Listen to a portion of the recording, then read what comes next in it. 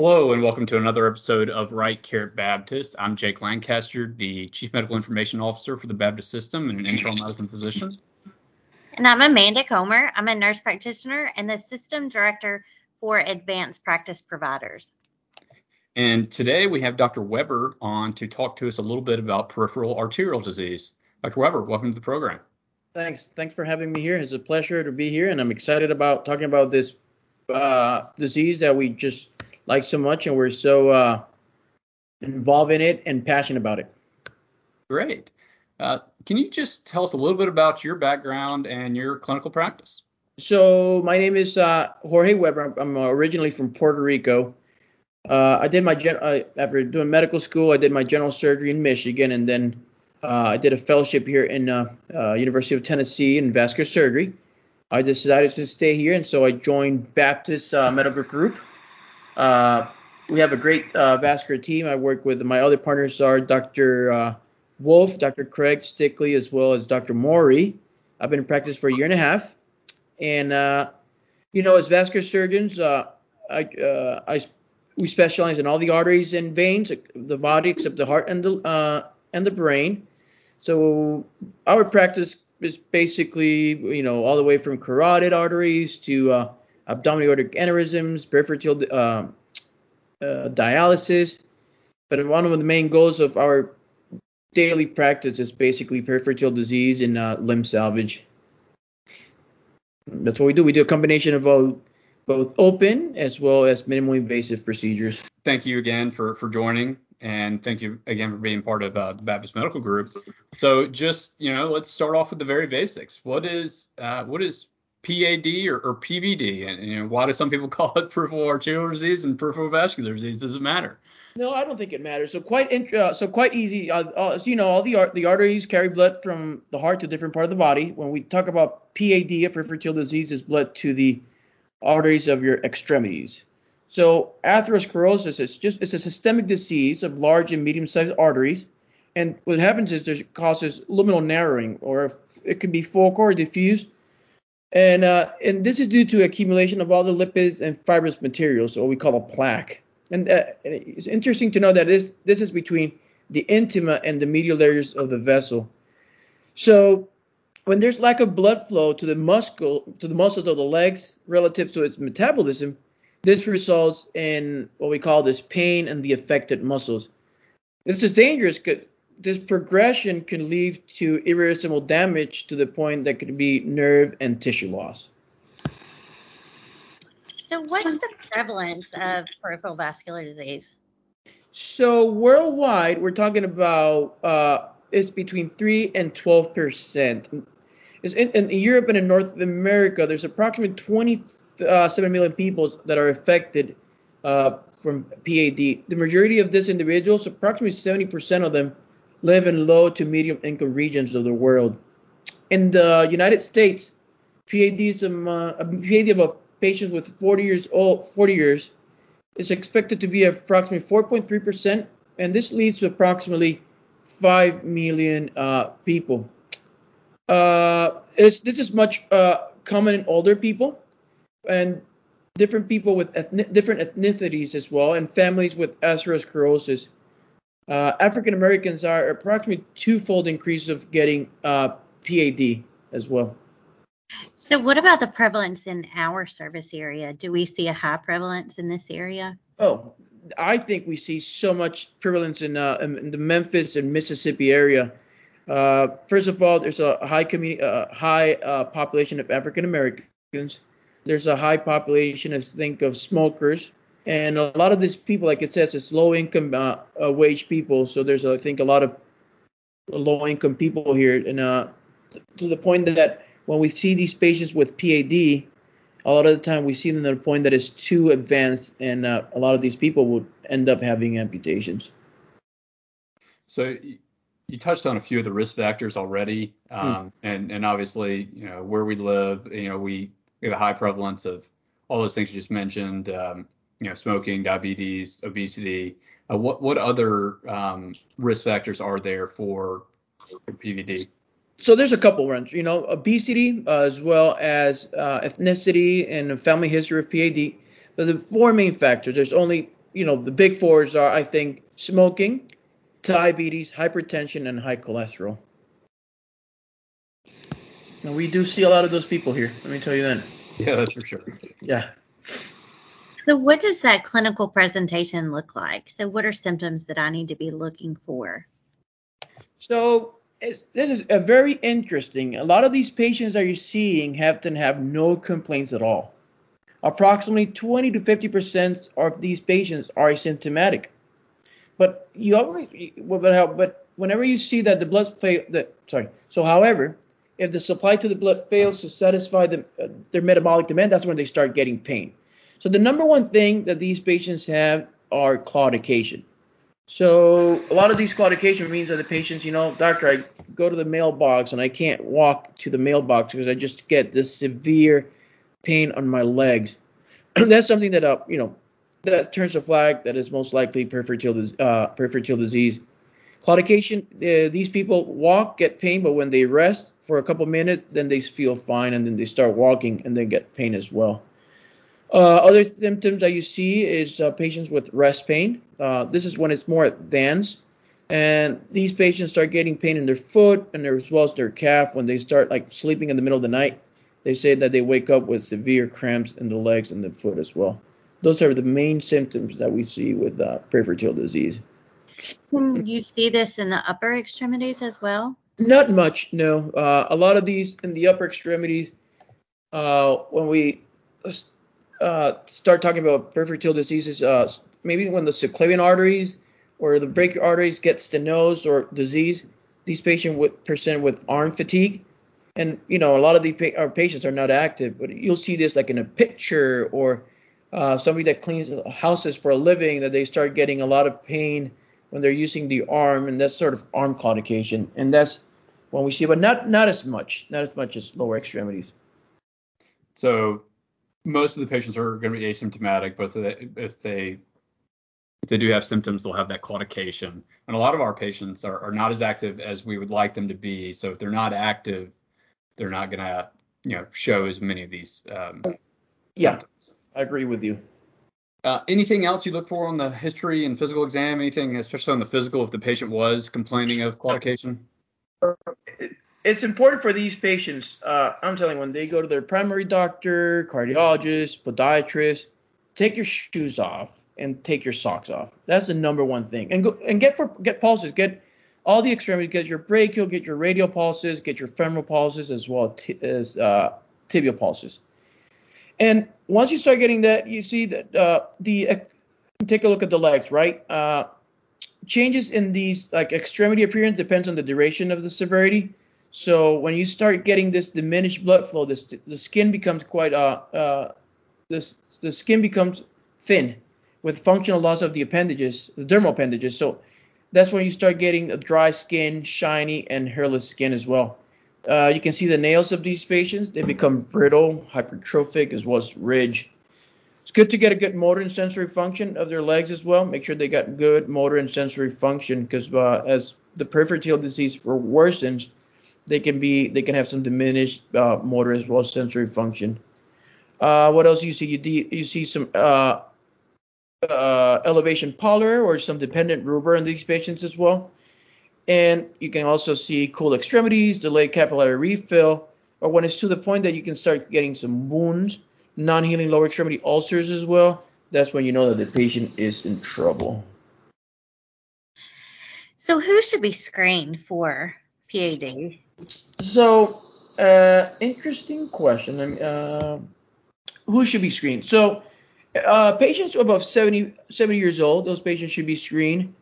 Age 50 to 69 years old, as well with a history of smoking or diabetes. Those patients that are 40 to 49 years old with diabetes and at least have other atherosclerotic problems such as smoking, dyslipidemia, hypertension, homocystinemia. And patients that also have other disease, a patient that has some coronary disease as well as some renal artery disease, patients that had carotid disease, that have had strokes in the past, those are patients that probably need to be screened for PAD. And how do you go about screening these patients? So, as I told you, first thing is good physical and history. Ask these patients hey, how much can you walk? For how long can you walk? Okay. Ask them if they get pain in the middle of the night, if they have to wake up, what makes the pain better, what makes the pain worse. And then a good diagnostic screening test is a resting ankle brachial index, or what we call it an ABI. It's very simple. You perform it at bedside in your clinic, and what you do is a ratio of the ankle systolic blood pressure divided by the brachial systolic pressure that you detect with the Doppler probe, and that's the number one screening for peripheral arterial disease. Okay, so that the ABI is the diagnostic tool that we use to confirm peripheral arterial disease. So that can be done in the primary care setting. Does this need referrals to?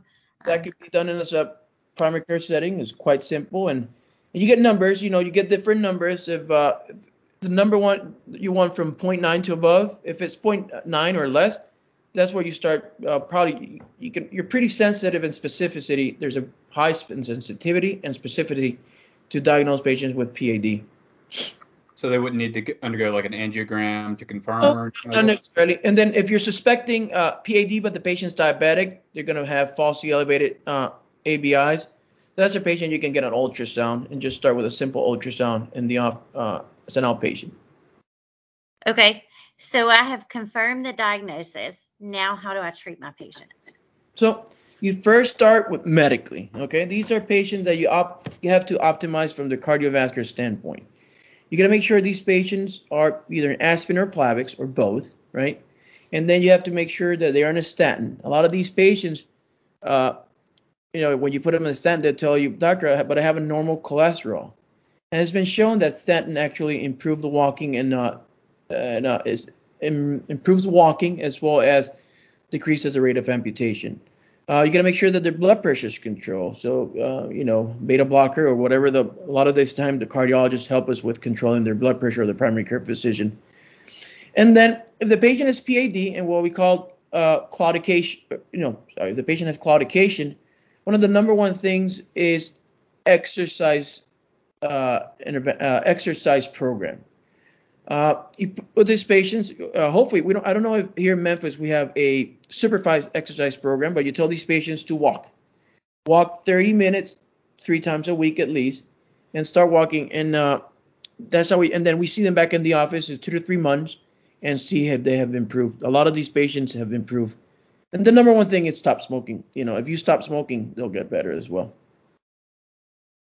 Okay, so that's good to know, as far as the medical management of PVD. And that kind of gets me back to the screening question we had earlier in risk factors. So, here in the Southeast, we have a lot of patients that are going to meet the screening criteria with the right age, diabetes, hypertension, and smoking history. And so if I have a patient like that's not having symptoms of claudication or anything like that, and already have them on a statin, already have them on an aspirin, why would I screen them for PVD, or what would the additional value be of screening them for PVD if the treatment isn't really, or is there additional therapies I'm going to add on to that patient once the diagnosis of PAD is made? Does that make sense?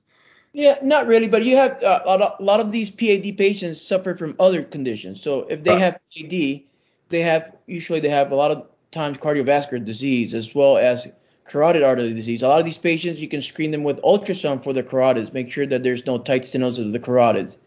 A lot of these patients that are above 70 to 75 years old with a history of smoking, they can be screened for abdominal aortic aneurysms as well. Okay, so we have a patient on optimal medical therapy for PVD. At what point would they need any sort of surgical intervention? So not all the time. I think if they adhere to the medical treatment and exercise and stop smoking, they will improve. When we see these patients, what we call lifestyle limiting claudication, when they say, I can't walk from here to the mailbox, I can't go to the grocery stores, and then they adhere themselves to 3 months of therapy, but they don't get better, I think those people want an intervention. Those are people that we can we can start with either with ultrasound. There's other more invasive study like a treadmill testing, or we can see pulse volume recording like PVRs that we can do other tests in the office. And if you can see a stenosis, then these patients can benefit from a diagnostic angiogram with intervention. Okay. And then obviously sometimes there would need, there may be an acute issue that they would need emergent surgical evaluation. When would you need to suspect that? So after claudication, we get what we call critical limb ischemia. These patients are the ones that are having rest pain. Like in the middle of the night, they can't sleep because they're having significant amount of calf pain and foot pain. These patients get an ultrasound and, they have significant amount of peripheral arterial disease. Those patients you want to intervene as well. It's been shown that these patients can progress from literally having limb pain, rest pain to having limb, severe wounds as well as ulceration that can lead to limb loss. So these patients you want to intervene as well faster than later. When patients come to your office or in the ER, a lot of these patients come with an acute limb ischemia. That means that they were doing fine and then they feel this sudden pain in their leg. And the things you got to look for is, no pulses. You're going to see a cold extremity with decreased motor and decreased sensory function as well. Those are patients that we got to intervene quite fast. Okay, that's helpful. So what's on the horizon? Are there any future developments in diagnosis and management? I think we're going to get better at medical therapy. I think we're going to be more aggressive in treating patients medically. One of the other thing is I'm a big believer in the exercise program. There was I don't know when that it started, but this was not covered by insurances before, but now it's covered by insurances. And it's just like a cardiac rehab, but instead of cardiac rehab, is like rehab for your lower extremities. I think we're going to start seeing more people in the future getting referred for what we call exercise programs. I think so. And then as well, we'll get better every time. There's two options. In these patients, you do either endovascular intervention, usually it's our default, or we start first with minimally invasive. I think as years go by, we start getting much better with endovascular intervention to the point that one day we might not do a lot of open procedures, which that's the trend, and that's just it's happening right now. Well, this has been very helpful for me. This has always been an area where I've kind of struggled to understand, the medical management for sure. And then, especially the screening part, I was always confused. And so that was helpful to kind of explain what the benefit would be for additionally screening those patients that you already thought you were medically managing appropriately that were at higher risk and why they may need screening for PVD. So really appreciate you clearing that up. Any other final thoughts or anything you want to leave with the medical staff before we wrap up? When limb salvage is our goal. I think it's a combination of everybody. It's a teamwork. It has to start from primary care physicians to podiatrists to cardiologists, infectious disease people, also endocrinologists to get better their blood glucose as well. And I think it's a team combination. And if we adhere to that and we create one good team, I think the amount of amputations will just go down. And that's our goal, limb salvage. Well, thank you again, and thank you for everybody for listening to another episode of Right Care Baptist. Remember, if you follow the link in the show notes, you can redeem this episode for CME credit.